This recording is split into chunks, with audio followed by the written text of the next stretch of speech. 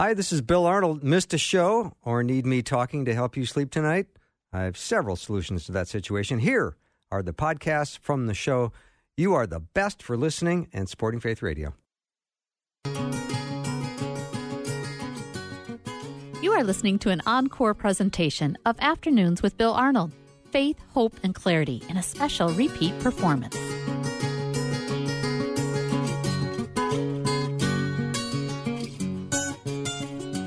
And a warm welcome to the afternoon show. I'm Bill Arnold. Awfully glad to have a little time with you this afternoon. I hope your day's been going well. And I hope the rest of your evening is just as good. It's really nice when we can spend the whole day with the Lord. And I am really glad that we can spend a couple hours together. And if you listen to the podcast at night, I'm so glad that you tune in and catch what's been happening at Faith Radio. You can always go to myfaithradio.com and go to the afternoon show page, because today is one of those days where you're going to want to tell your friends, and they're going to go to the podcast and make sure they catch all of it, because my in-studio guest is Skye Jethani. He has written a book called What If Jesus Was Serious About Prayer?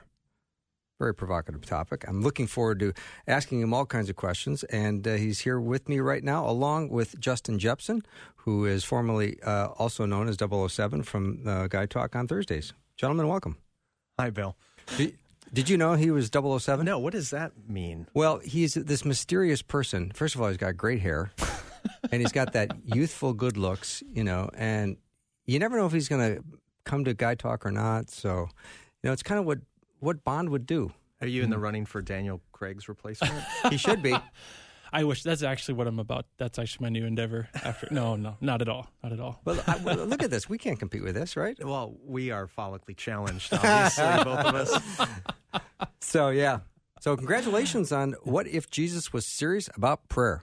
Tell me about this title. Where'd you get this idea? Well, it's a sequel to What If Jesus Was Serious? Of course. Which was the first book all about the Lord's Prayer, about the Sermon on the Mount, sorry.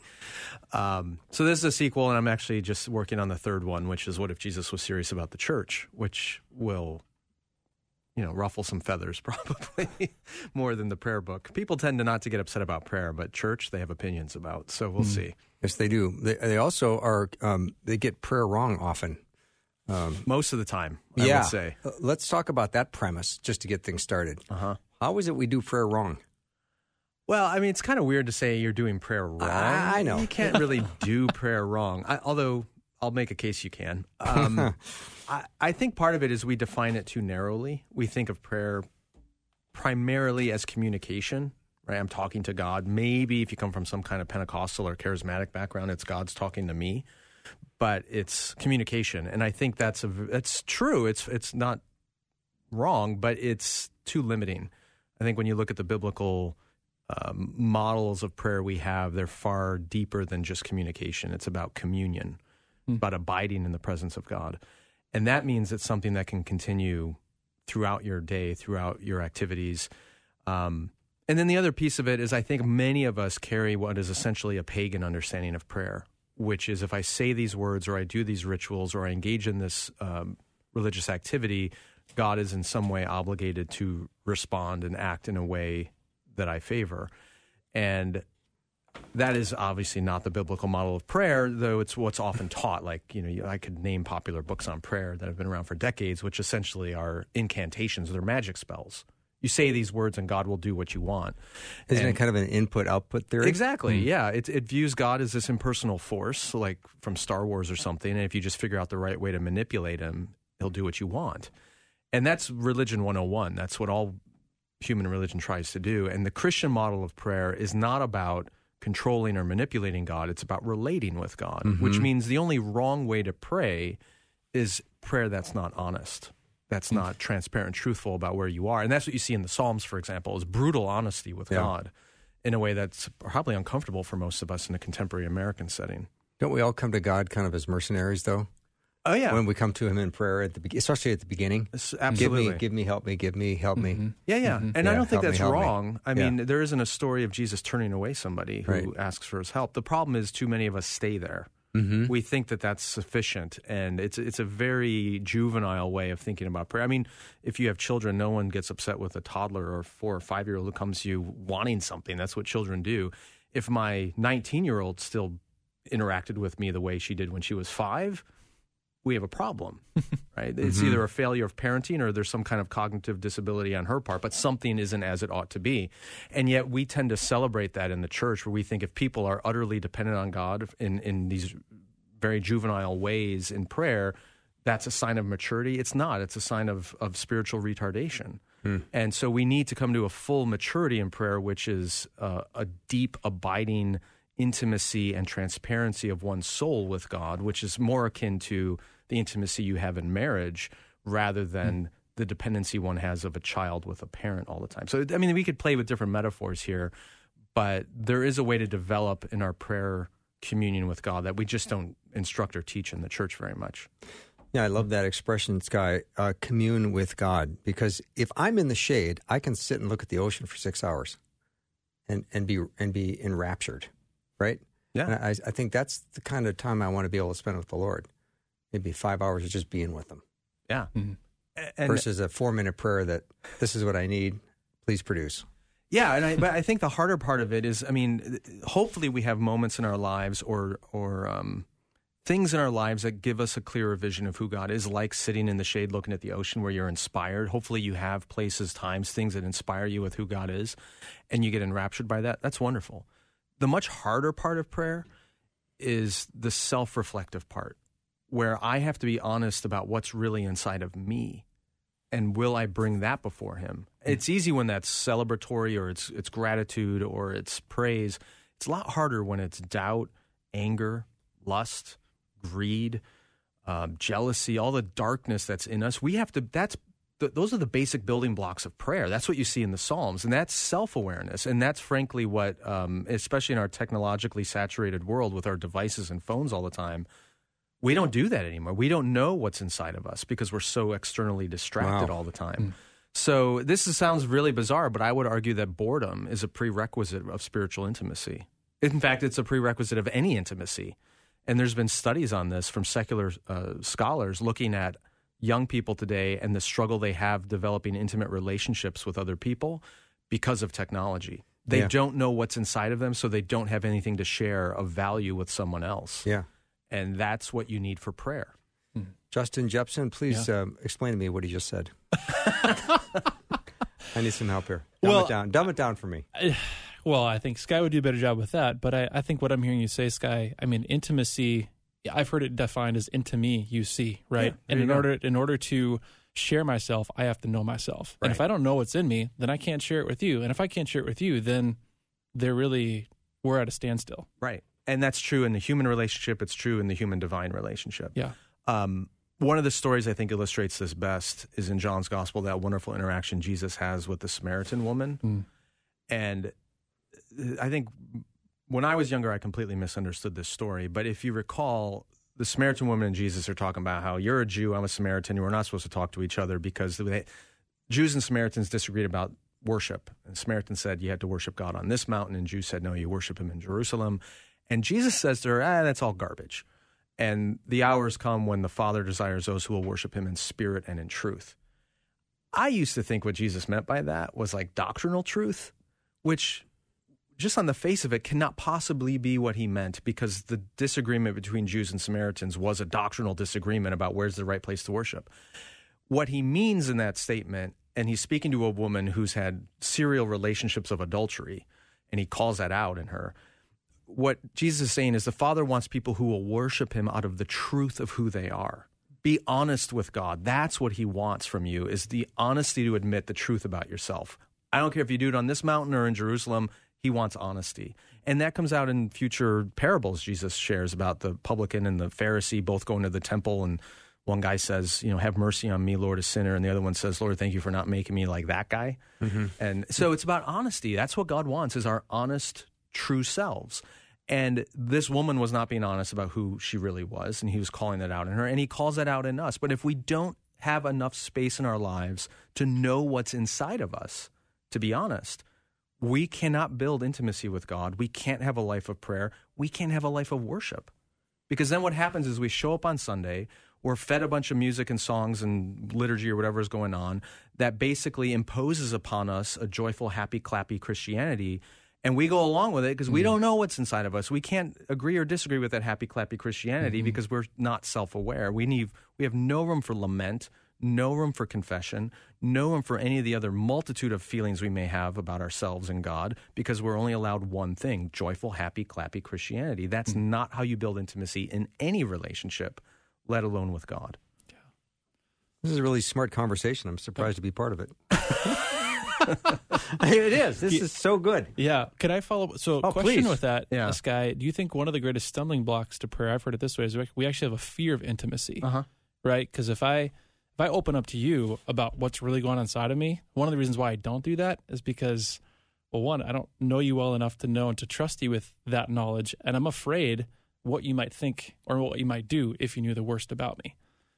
And then would that transfer as well, how sometimes we project that onto God of what even though we know he already knows, right? But I think, what does that look like when we actually practically make known what's going on inside of us once it's revealed to us, to God in prayer? I think there's some truth to that, but I don't think it's the core issue. I think the core issue is most of us live in self-denial toward ourselves. If I were to be truly honest about what's inside of me to God, the first step is I have to be honest with myself, and I don't want to be honest about what's inside of me because I like to live with the impression that I am the person I'm projecting to everyone outside of me, not who I really am.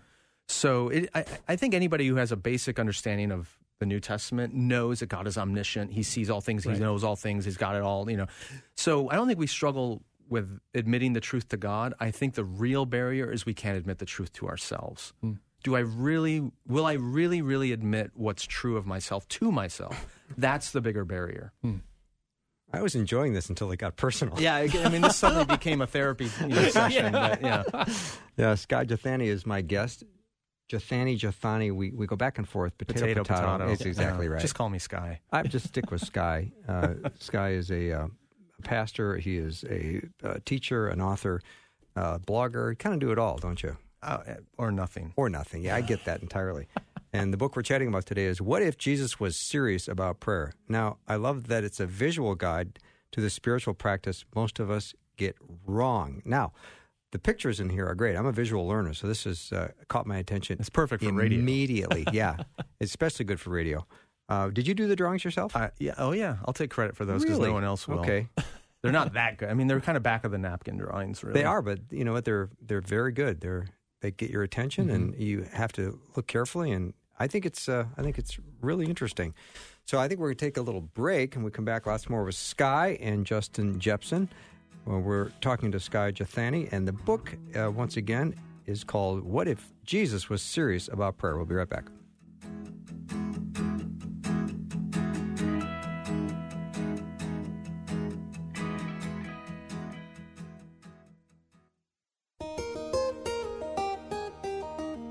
You are listening to an encore presentation of Afternoons with Bill Arnold. Faith, hope, and clarity in a special repeat performance.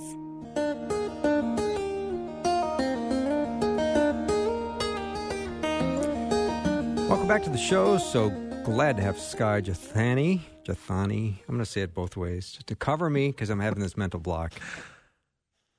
And Justin Jepson. Justin, you know how to say it correctly. Jethani. Yeah. Or Jethani. Either one? There's a third one to add. I didn't even think of that one. I've heard it three ways. Yeah. The hard TH is common too. I don't know. Have you heard Jethani yet? No. Okay, I'm going to call you Jethani. I'm going to start a brand new trend. But Skye is an award-winning author, pastor, speaker, consultant, and we're so glad to have him on campus here at the University of Northwestern. He was a speaker at chapel today. Mm-hmm. And how'd that go, Justin? It was fantastic. Okay. Yeah, I will ask you because you're in charge. Yeah. Well, and it's long overdue. We've been trying to get Skye back to campus. Yeah. I mean, since we had him scheduled pre-pandemic, had to postpone, and then had to postpone it again last year. So it's was been a while. Good to have him here. Good to have him back. And he's here from the Chicago area, and awfully glad the Greyhound's still working. You know, air travel feels that way more and more, doesn't it? The glamour is gone. Would have been faster to just take the Hound. Probably. Right? Yeah. Anyway, Skye's written a book called What If Jesus Was Serious About Prayer? People like to say, Skye, that prayer works. What does that mean? I don't know. Yeah, let's move on.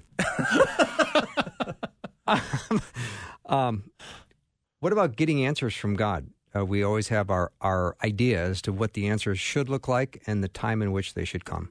Is that fair? If it's honest. Okay. I think the only bad prayer is dishonest prayer. What is that? Give me an example. To not be truthful about what you really think, want, desire. Huh. If you want an answer, the good prayer is to tell God, I want an answer. I want to know this, that, or whatever it might be. He's under no obligation to give it to you. Yeah. Let's be clear. But to know what's in you and be honest and present, and that's what you see in the Psalms. Where are you, God? Right. Why haven't you answered me? Why are the wicked triumphant? I mean, all those questions that are honestly coming out of the heart of David and Moses and all the other psalmists, that's good prayer.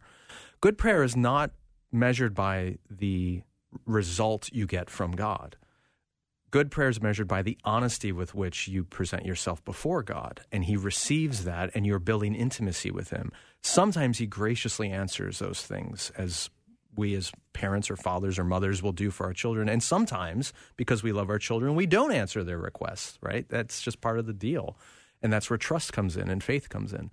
But if you have a need, desire, by all means, present it to God, but also trust him enough and love him enough to know that he'll give you what he has for you and what he doesn't.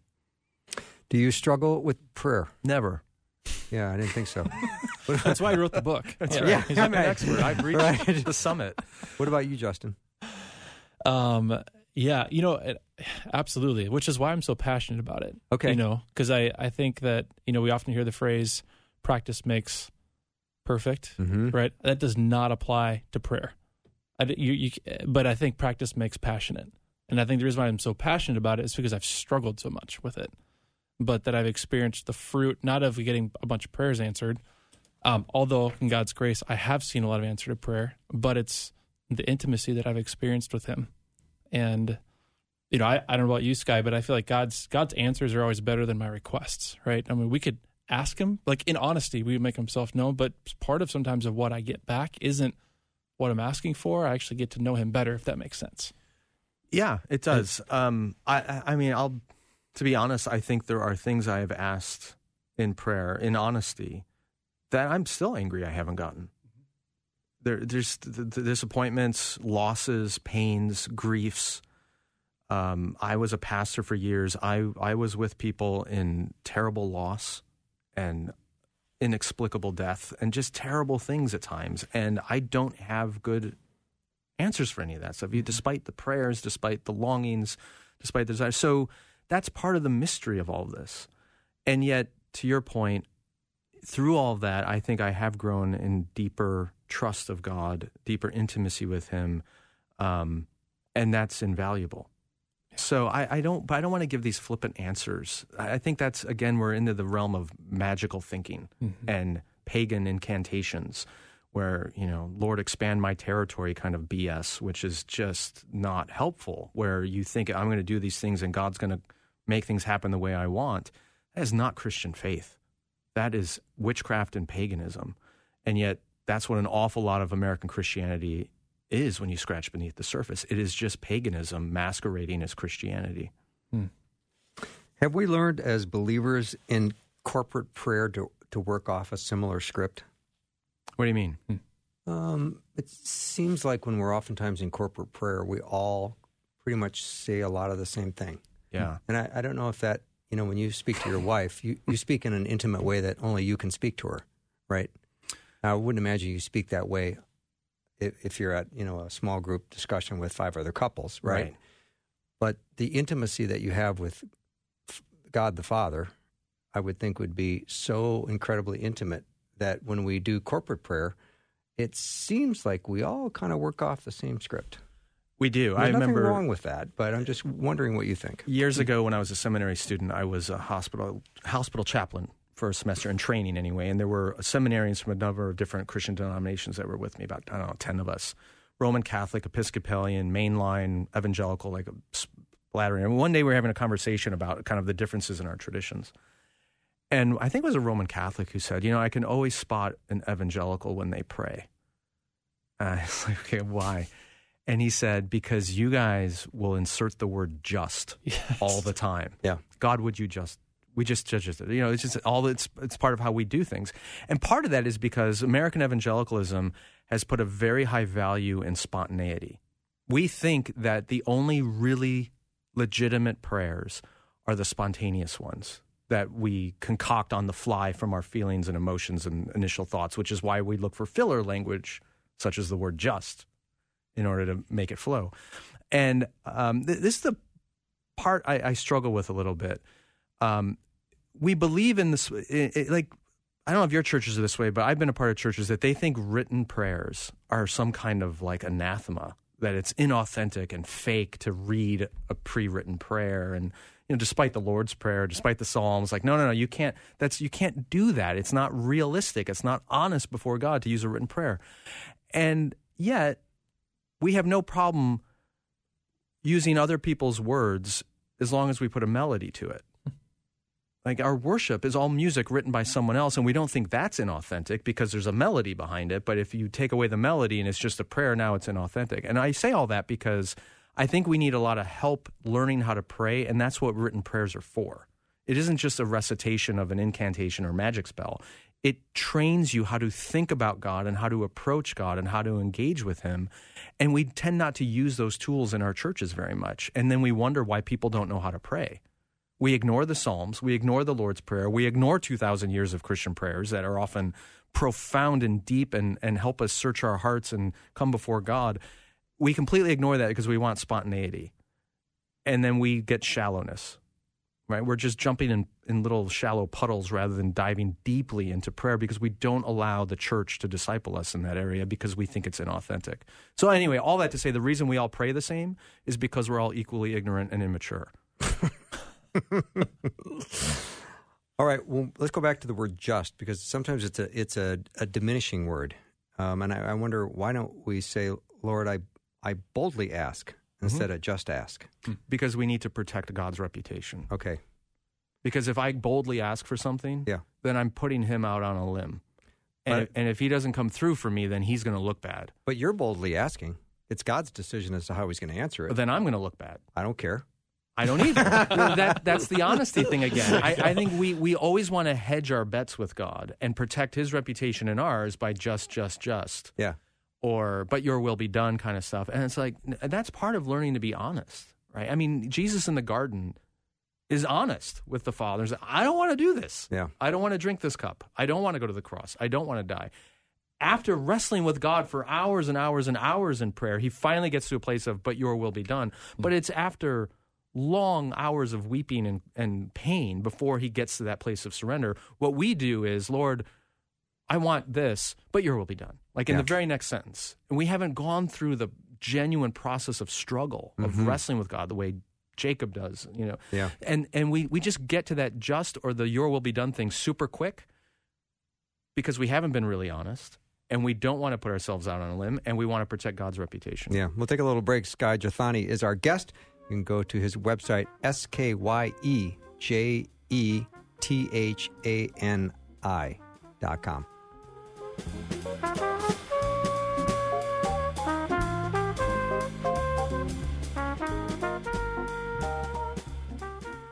Hey, it's the end of the year, and you are absolutely amazing in your generosity. Thank you so much. If you've not made a gift to Faith Radio, we would love it. You can do that at myfaithradio.com.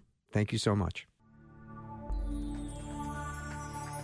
You are listening to an encore presentation of Afternoons with Bill Arnold. Faith, hope, and clarity in a special repeat performance. Drive time, let's get it started. Jump in your car. Yeah. What's for dinner? Hey. It's the afternoon show with Bill Arnold. All right, Skye, do you have your own theme song? I didn't think so. Actually, yes. You do? Oh, yeah, for our podcast. Okay. Is it a custom song? The Holy Post, yeah. Okay. Bill Vischer sings the theme song with his ukulele. Oh, now you're dropping names. Yeah. Okay. All right. He's my co-host. I mean, Phil is? Yeah. Oh, cool. I haven't listened to it yet. Well, you're the one. You got to check it out. I will check it out. It's great. Yeah. You guys talk amongst yourselves. I'll go listen. Come back in 10 minutes. Yeah. I mean, okay. Justin, you must have a question for Skye. Yeah, I was wondering, Skye, in the intro of the book, you talk about and make the case how prayer has become this kind of parentheses. Mm-hmm. It's a peripheral thing. Even you cited a study on even pastors in North America and how they rate certain, their priorities in ministry, and prayer was at the bottom. Right. So, you kind of go on to make the case like this needs to be flipped. This has to be turned on its head. But if prayer was so central to the life and the ministry of Jesus, right, and you make that case of, there wasn't any other question the disciples asked Jesus of to teach them how to do something, but teach us how to pray, which is really a noteworthy observation. So, how did we get to this place from that to?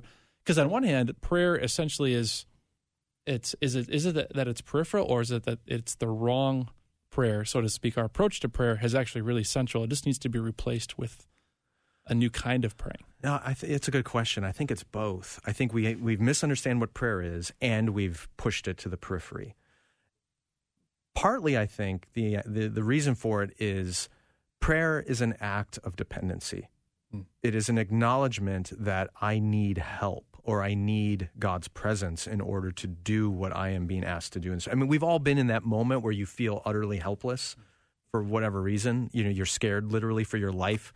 A diagnosis comes, whatever. We've had those moments of feeling completely out of control where suddenly you find yourself in prayer.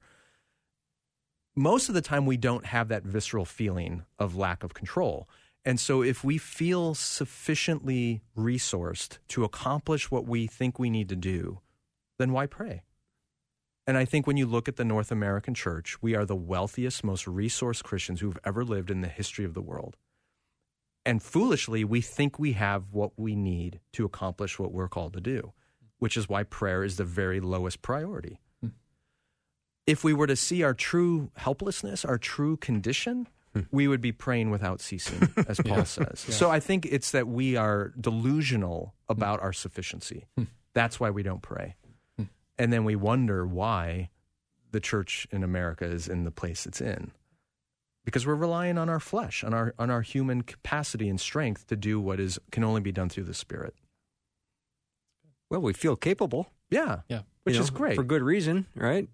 But yeah, it's great. Skye Jethani is my guest, and his book is called What If Jesus Was Serious About Prayer? And in the book, he breaks down prayer into several smaller devotionals. And I want to talk, if you wouldn't mind, Skye, a little bit about what prayer is and what prayer is not.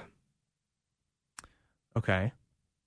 What do you think it is? Or what are the popular... Well, I like where we're going so far, is it's to commune with God. Right. That part I love. And maybe I'd like to touch a little bit on what it's not. Well, I mentioned earlier, it's not just communication. Right. So it's part of it, but it's not all it is. Prayer is not just petition or asking for things. It is that, but it's not just that. Mm-hmm. Prayer is not control or manipulation of God. It's not incantation or magic spells. Prayer is not just vocal or words.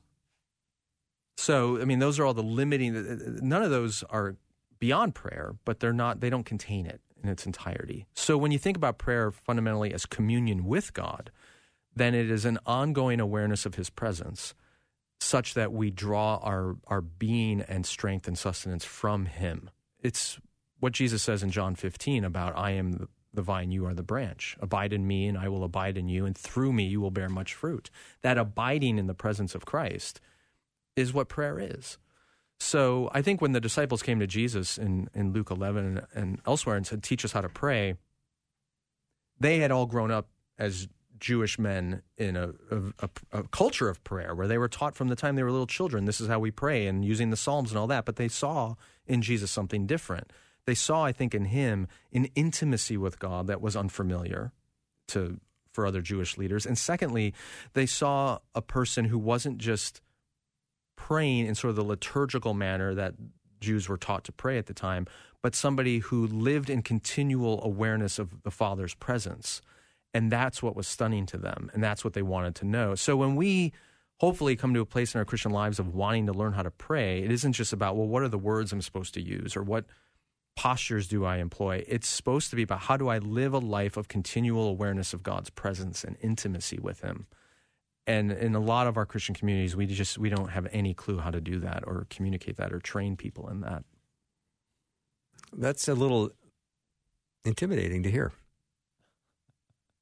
That we're not doing that very well. Well, we don't think it's important. Yeah. What we think is important is changing the world. Yeah, We're going to teach people how to share their faith or how to defend the gospel or how to, mobilize for activism in this issue or that issue. But we're not getting the foundation, which is an intimacy with God. And that's I think it's really frightening, honestly. So talk a little bit about all your doodles in the book. I mean, yeah. Come on, a lot of them, and I saw many of them. They're very cool, and they're very visual, and obviously that's the whole point. But explain how that's supposed to impact people who pick up a copy of the book. Well, part of it is just high school, college, seminary, I had to sit in a lot of lectures, even sermons, sitting in church on Sundays, right? I doodled. I've always doodled since I was a kid. I actually have notebooks I've kept from those school years, not because of the content of the notebooks, because I like the doodle. Yeah. I want to keep my art. So some years ago, I started doing doodles and putting them up on my social media or using them in my daily devotional. I was getting reactions from people to some of them. And so then this opportunity came along to do these books, and I just realized we live in a visual culture, and some people learn better visually, and the chapters are super short. About 3 pages, aren't they? 2-3 pages. Yeah, with a doodle. Yeah, with a doodle. Each one has a doodle. And so part of it is, if you're able to capture the idea in writing, great. If it works better for you to remember the content through the image, great.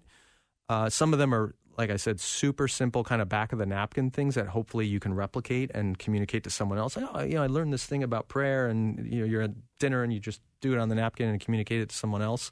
So I'm just trying to employ a skill I developed over years of sitting in boring lectures and sermons in order to, redeem that skill and use it to communicate something helpful, hopefully. And when you find yourself stuck in a place where you have trouble praying, what is one of your breakthrough strategies to get sort of back on track? Stop trying. Stop trying. I know it sounds Stop silly. taking calls. We've got a winner.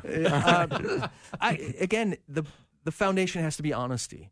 Mm-hmm. So be honest. Lord, I can't pray right now. I don't know how to. I don't know what's going on. And then whatever does flood your mind, whatever distractions are there, bring that.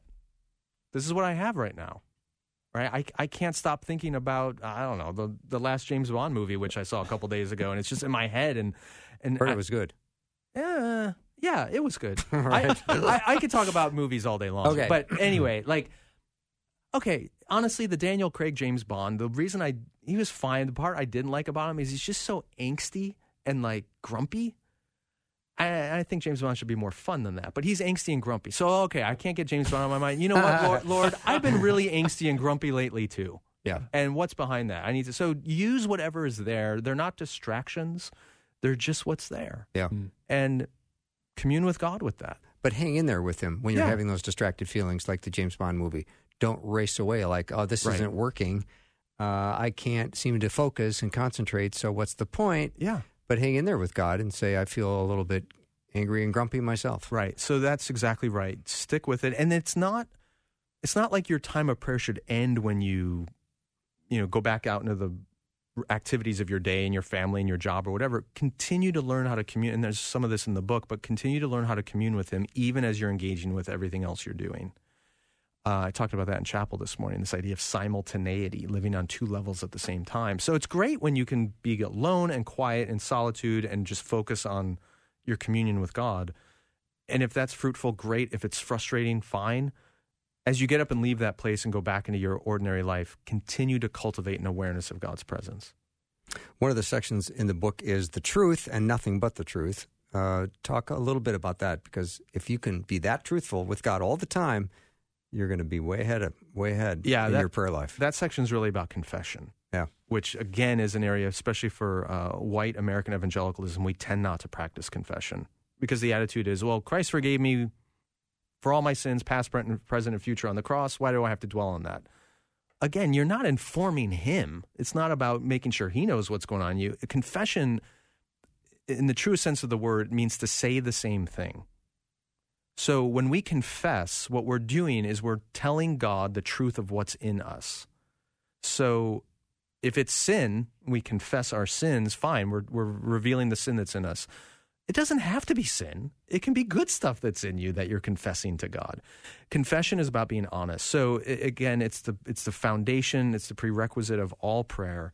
If we don't cultivate self-awareness, we will not know how to build intimate relationships with anyone, let alone God.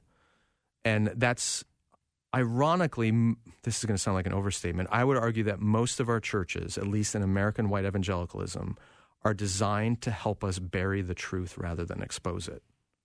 We come to Sunday hoping that I will be distracted for an hour and a half from the reality of my life so that I can feel refreshed and I don't have to deal with reality.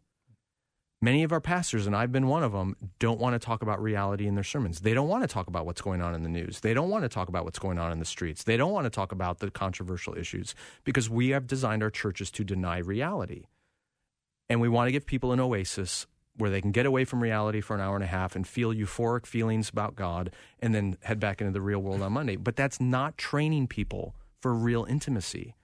We have to learn to be honest in our preaching, in our praying, in our worship. We need room for lament and celebration, for confession and absolution. We need all of it. And this one-dimensional approach to church it's leading to spiritual retardation in our intimacy with God and our mission in the world. So that's what it's really about, to be honest and to commit to the truth and nothing but the truth. Mm-hmm. All right, I've got a comment when we come back from break about what you just said, and I'll ask Skye Jethani when we come back. Justin Jepson is here as well, and we're chatting about his new book, If Jesus Was Serious About Prayer. We will take a short break and be back with more in just a minute.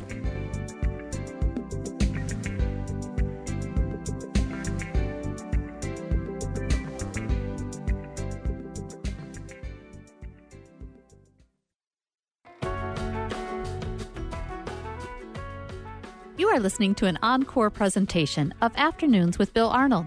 Faith, hope, and clarity in a special repeat performance. Welcome back to the show. Skye Jethani is in studio with Justin Jepson. We're chatting about his new book, What If Jesus Was Serious About Prayer? And before the break, Skye and Justin, we were chatting about being...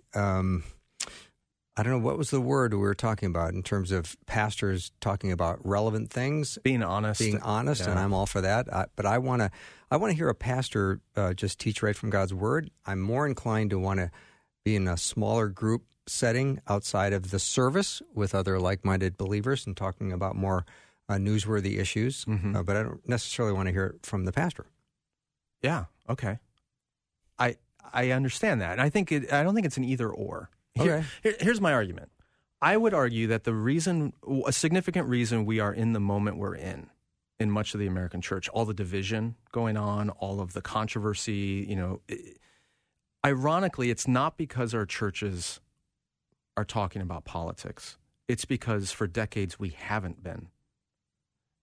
And as a result, here's a hypothetical. Imagine you have a pastor who refuses to talk about anything related to marriage or sexuality because it's too controversial.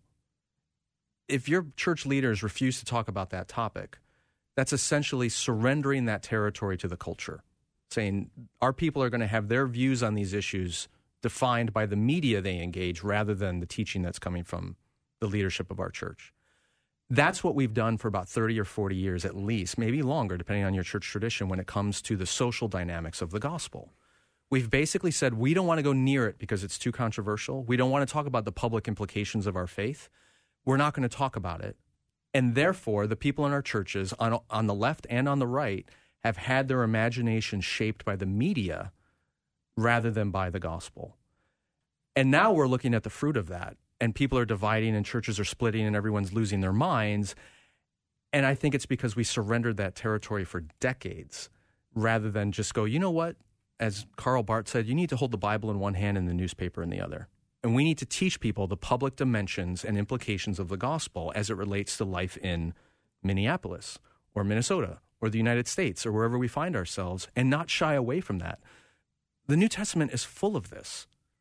Paul dealt with some of the most controversial political and cultural dynamics of his day. We're talking about sexuality. We're talking about Jewish and Gentile relations. we're talking about the kingdom of God as it relates to the kingdom of man, Caesar and Rome, right? I mean, these are hugely controversial issues which got Christians martyred and killed in the first century. They didn't shy away from it. They didn't ignore it.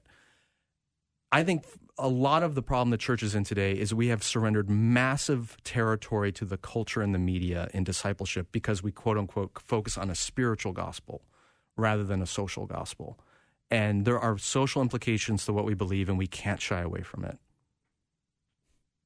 That can happen in the pulpit. It can happen in a small group, but it needs to happen. Mm-hmm. Justin, you have thoughts on that? Because I'm thinking right now. Yeah, well, and honestly, I think that what I'm thinking back to is some of your comments, Guy, about self-awareness and prayer, right? And the thing is about, I can't become more self-aware by myself. And I think I can, there's certain things, right? But I need to learn how to do that. Yeah. So in the same way that the disciples didn't learn how to pray, they did learn how to pray by certain people, but they said to Jesus, teach us how to pray. And I think as part of, we view prayer in general, and I think life in particular, so much as an individual basis. So if we're going to learn to pray like Jesus prayed, we need to learn how to pray in a new way together. Absolutely. Right? And so it's like, so I'm just wondering if someone's out, like a listener is wondering, okay, where do I start?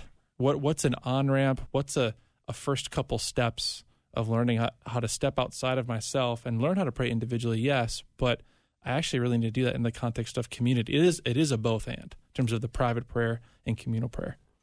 Yeah, two things come to mind. When it comes to how do I learn to pray on my own, I would begin with the prayer book that Jesus and his apostles used, which is the Psalms.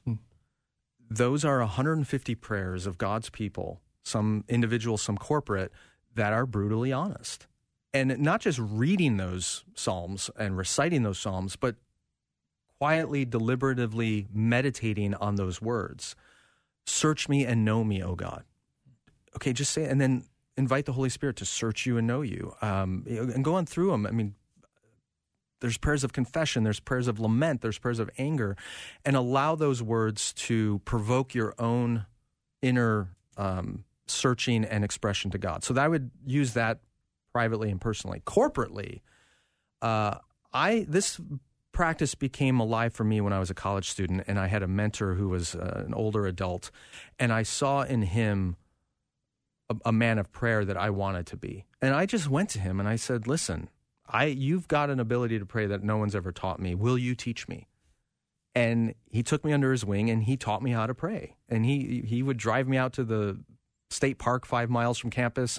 We'd walk those trails. He would talk about what prayer is. He would model it for me, and he'd send me out on my own. Like he was a spiritual father to me to teach me how to do that. So do what you can on your own. Use Scripture as your guide, and then look for someone in your life who models this, a spiritual mother or father, and then be so bold to ask them, as the disciples asked Jesus, teach me how to pray.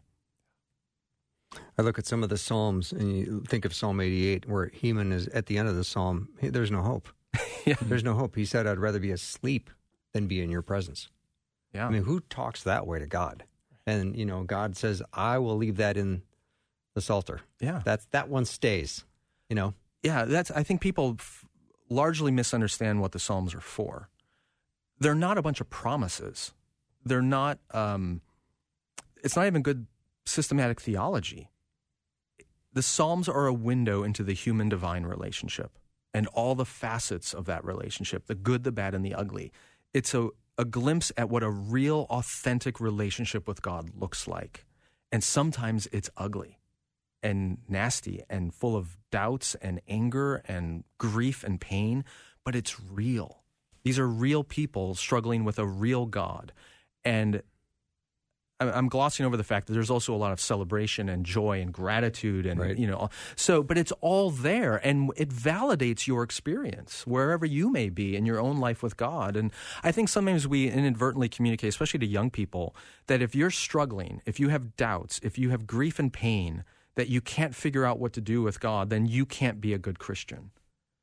And people end up walking away from the faith because they've been given this one-dimensional vision of what it means to live with God, and they don't fit in that one dimension. And if we would just open up the Psalms to them and go, look at these crazy, screwed-up people who nonetheless continued in their communion with God, you can too. and he can deal with you as you are, where you are. And that's the authenticity I think a lot of people in our culture are looking for.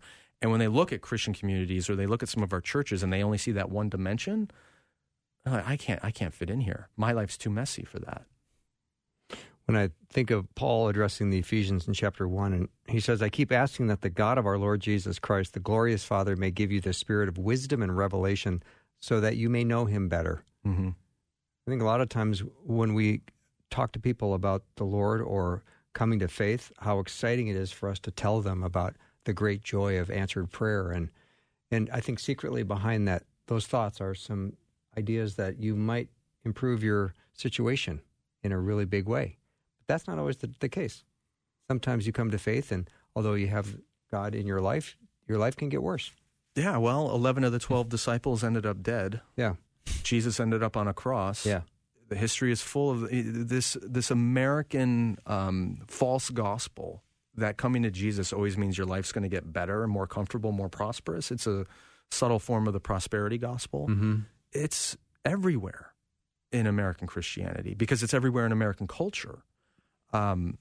Just recently I had a conversation with a political consultant, and we were talking about where the evangelical church is right now. And I was thinking back to 15 years ago, maybe, I was at a pastor's conference, 15,000 pastors in this arena, big conference, very well-known pastor speaker on the main stage who you would know if I said the name.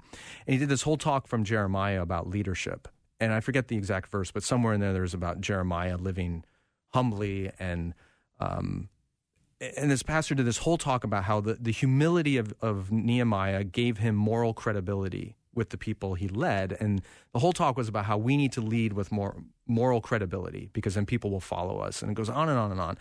And I was just twitching in my seat listening to this because right in the Bible verse, it said that Nehemiah lived humbly because he feared the Lord. It wasn't because he was doing it as a leadership tactic to get people to follow him. He did it because he understood the character of our God and he was living in obedience to him. But in American Christianity, we've made everything pragmatic.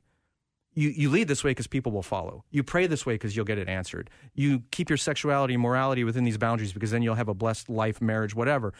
And that permeates American Christianity. But the thought that I would actually live the way I'm called to live because I want to live in deep intimacy with God himself and experience his presence in my life, that is not the vision that gets held up in most of American Christianity. And then we wonder, why don't people pray?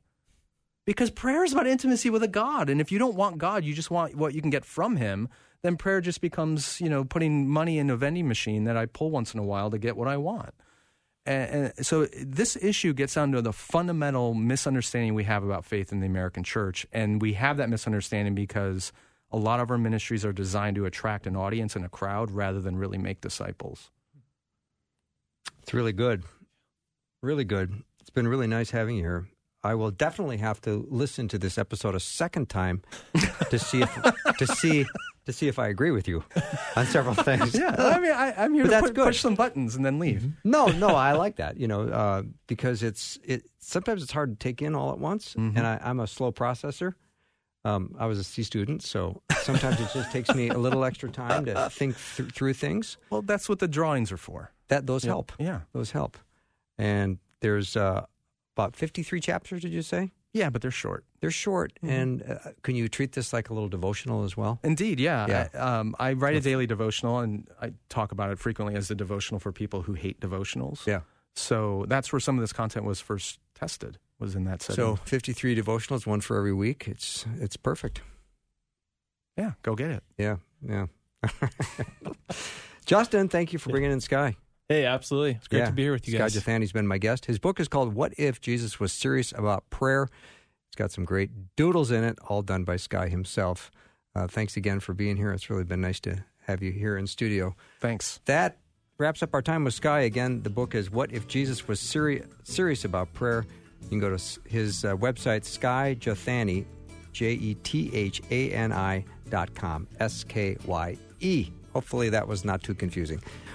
We'll take a short break and be right back.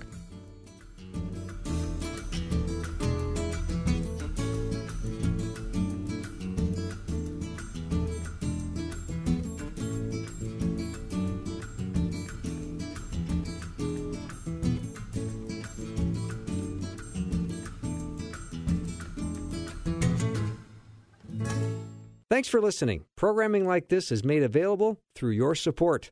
Information available at myfaithradio.com.